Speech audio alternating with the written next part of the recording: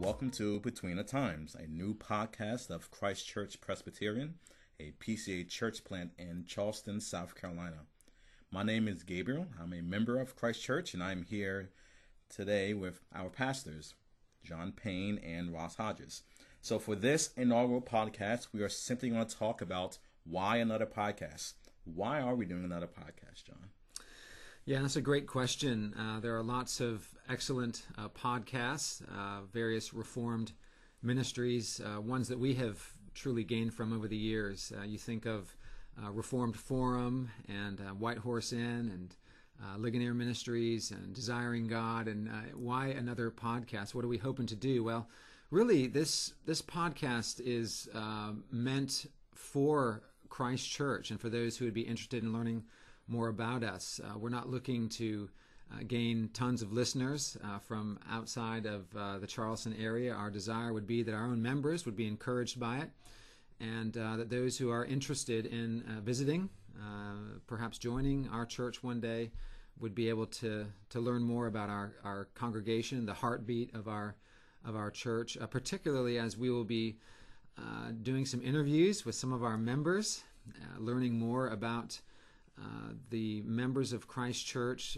In a perfect world, of course, and certainly in heaven, we'll have a long time to get to know each other. But in a mid-sized and growing church, it's not always easy to get to know everyone like you would want. And so we're hoping that through some interviews and hearing some testimonies and learning about people's various Christian vocations, that it'll spur on more fellowship within the context of the church as folks hear about others and then perhaps meet them at church and have them over, and could be a great way to spur on fellowship. Another thing we're hoping to do is to talk about the reading challenge of 2015. And Ross, why don't you tell us a little bit about the reading challenge we've been doing this year and what we perhaps would like to do here on the podcast?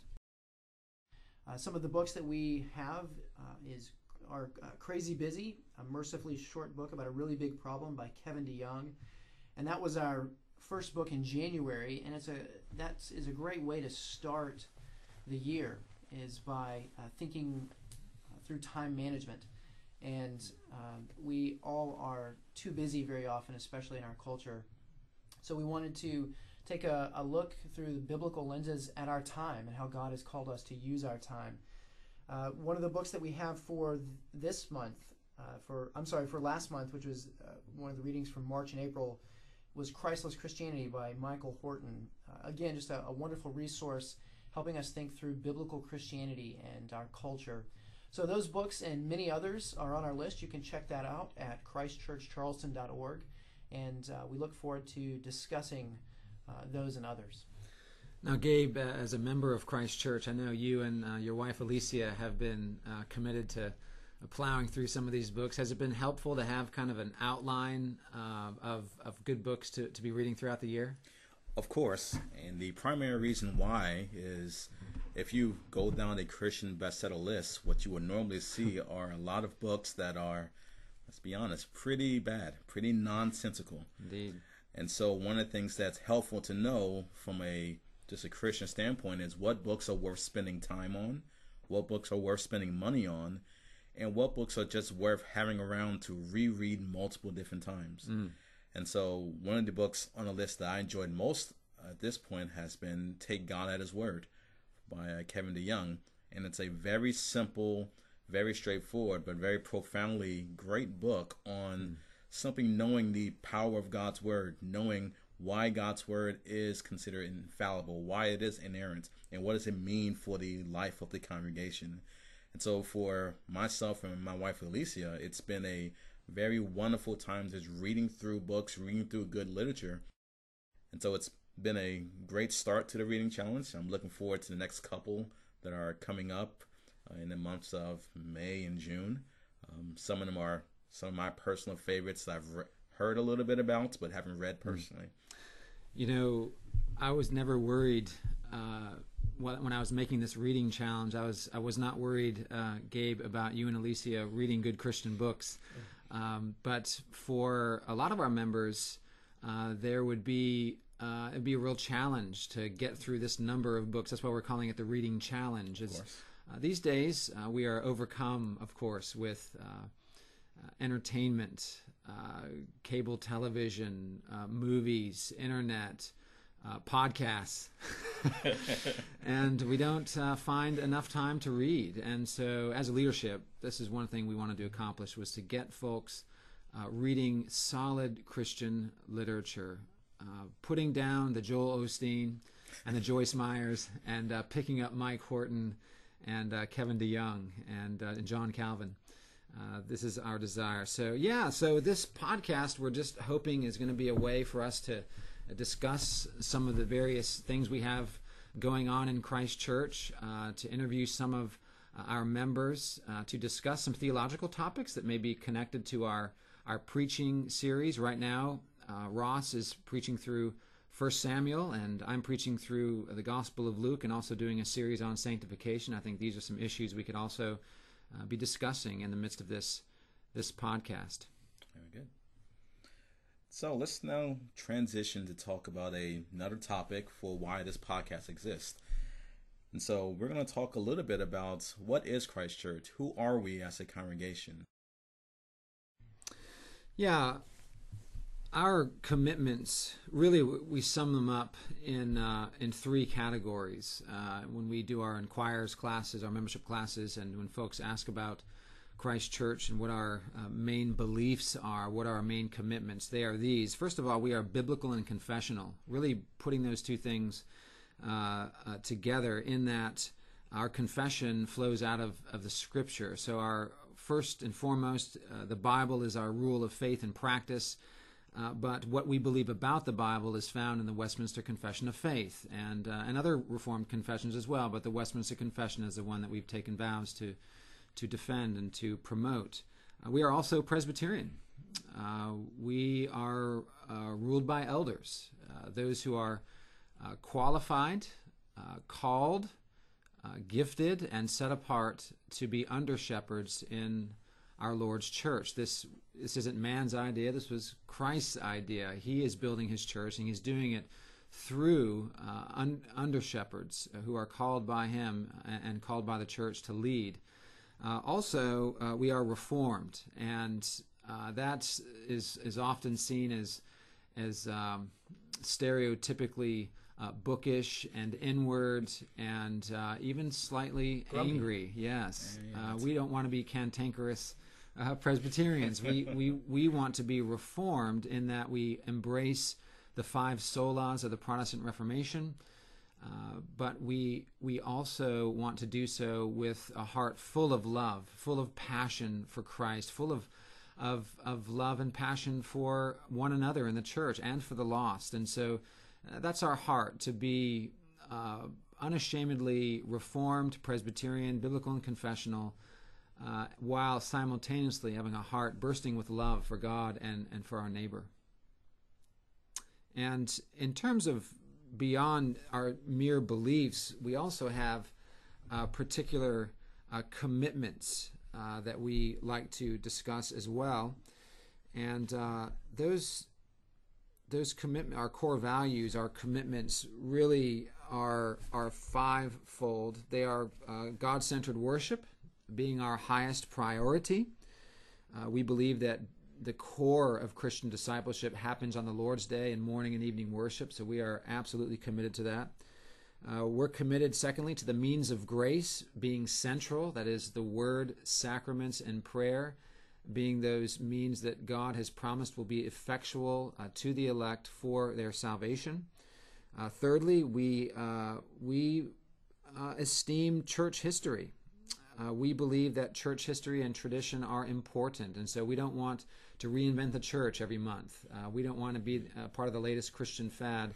We want to embrace all that has been handed down to us, the best of what's been handed down to us in our Reformed heritage and tradition, and we don't want to merely shrug it off. That's true for our music as well. We don't want to only sing that which has been written in the last 5 years. We want to sing the best of what's been written and sung in the last 500 years. That includes what's being written today. Fourthly, evangelism and mission are important in the life of Christ Church. We are not going to be that church who is only concerned about who has read Calvin's Institutes and read Bavinck's Dogmatics. We want to be a church that is being discipled through the proclamation of the Word of God and the whole counsel of God, and from that proclamation of the gospel through word and sacrament is reaching out to the lost in our community. And so that's very important. And finally, we have a commitment to the body of Christ loving one another. And so we try to establish ministries and various activities that would encourage and foster body life in the church. You guys have anything you want to add to that? When my wife and I moved to Charleston, one of the things we were looking for in terms of a church was, would there be a church that respects the holiness of God, in the sense that worship is not seen as just a casual activity. It's not meeting a friend that you've known for many years. It's meeting the God of heaven. And so one of the things we wanted to find out was, are there churches here in Charleston that have a very high view of God and are very reverent in their worship? And so one of the things that attracted us to Christ Church initially is that when we came into the service, we saw a very distinct transition from casual time just speaking to each other to a actual meeting with the true and living God. And so it made a deep impression upon us to realize that there are still others around here who have similar commitments. Also, one of the things that became very important for us is that we wanted a church that was not afraid to teach doctrine. And it may sound somewhat surprising for that to be said, but there are many churches that simply shy away from controversial doctrines or shy away from discussing difficult topics just because of a perception that people won't understand or they'll check their brain at the door. For us, we were very concerned of just simply tell us what is in the Bible. Don't skate over it. Don't avoid it. Talk about what the Bible says. Be confident what the Bible says, and let your church life be governed by it. So for us, Christ Church definitely met that basic criteria. We saw a church that highly esteemed God, whose worship is reverence, understanding that this is not, again, a casual encounter. And we saw a church that was proclaiming the entire counsel of God and going straight through Gospels, going straight through epistles, and at some earlier point going straight through a minor prophet. And so for us, it's been great just to be in a church with that sort of seriousness. And it also means that our fellowship with others has also improved. And that's what you expect. If you are taking the Christian faith seriously in terms of what it proclaims, then what you expect is that your fellowship is going to be serious. It's not going to be a golf club encounter or a country club encounter. It is many people coming together, wandering in the wilderness and learning from each other, growing from each other, and as John mentioned, being discipled by elders. So for us, that's one of the great appeals for Christ Church. You know, Gabe, you make some great points. And as you were talking, it came to my mind that there are a lot of well-intentioned churches all across the country that they have a lot of things going on, a lot of programs. They're involved with the community. They really push evangelism and those sorts of things. But when you look at their overall church life and practice, there's really not an emphasis on teaching doctrine. And it seems to be rather just absent. And John, I was wondering if you could speak for a moment to this, and what do you think is behind this, and is it possibly missing the calling of the church? Yes, the calling of Christ towards his church is to make disciples. It's pretty simple. And when we evaluate, when we examine the practices of the apostles in the New Testament, in the book of Acts, what is it that they are doing? They are preaching the whole counsel of God, Acts 20. They are administering the sacraments. They are appointing elders, and they are making disciples. The Apostle Paul in Colossians chapter 1, he speaks about toiling and struggling in order to make mature disciples. And so while there will be various congregations in various parts of the country that will have different emphases, and they're considering their own context, and those things are important, but there's kind of an over-contextualization that's going on where there's more emphasis being placed on the place rather than the person of Christ and His Word. It's the Word that will transform lives, not our efforts at contextualizing. And so making disciples needs to be the priority. And how does one make a disciple? It is through the teaching of doctrine. That takes place in the faithful preaching of the Word. It takes place in various teaching settings, Sunday schools, small groups, various conferences. So we want to emphasize that, and we believe that every church should be emphasizing that. And that's not only for us, but for our children. Are we really handing down the faith, not our faith, small f, but the faith, capital F, the Christian faith? Are we handing it down to our children? What's happening is our children are being youth ministried to death, and all they know are bells and whistles, and they're graduating from high school and they're not going to church when they go off to college. And it's because they have not been learned in Christian doctrine. Well, that brings us to the end of our inaugural episode. I'd like to thank you for joining us on Between the Times.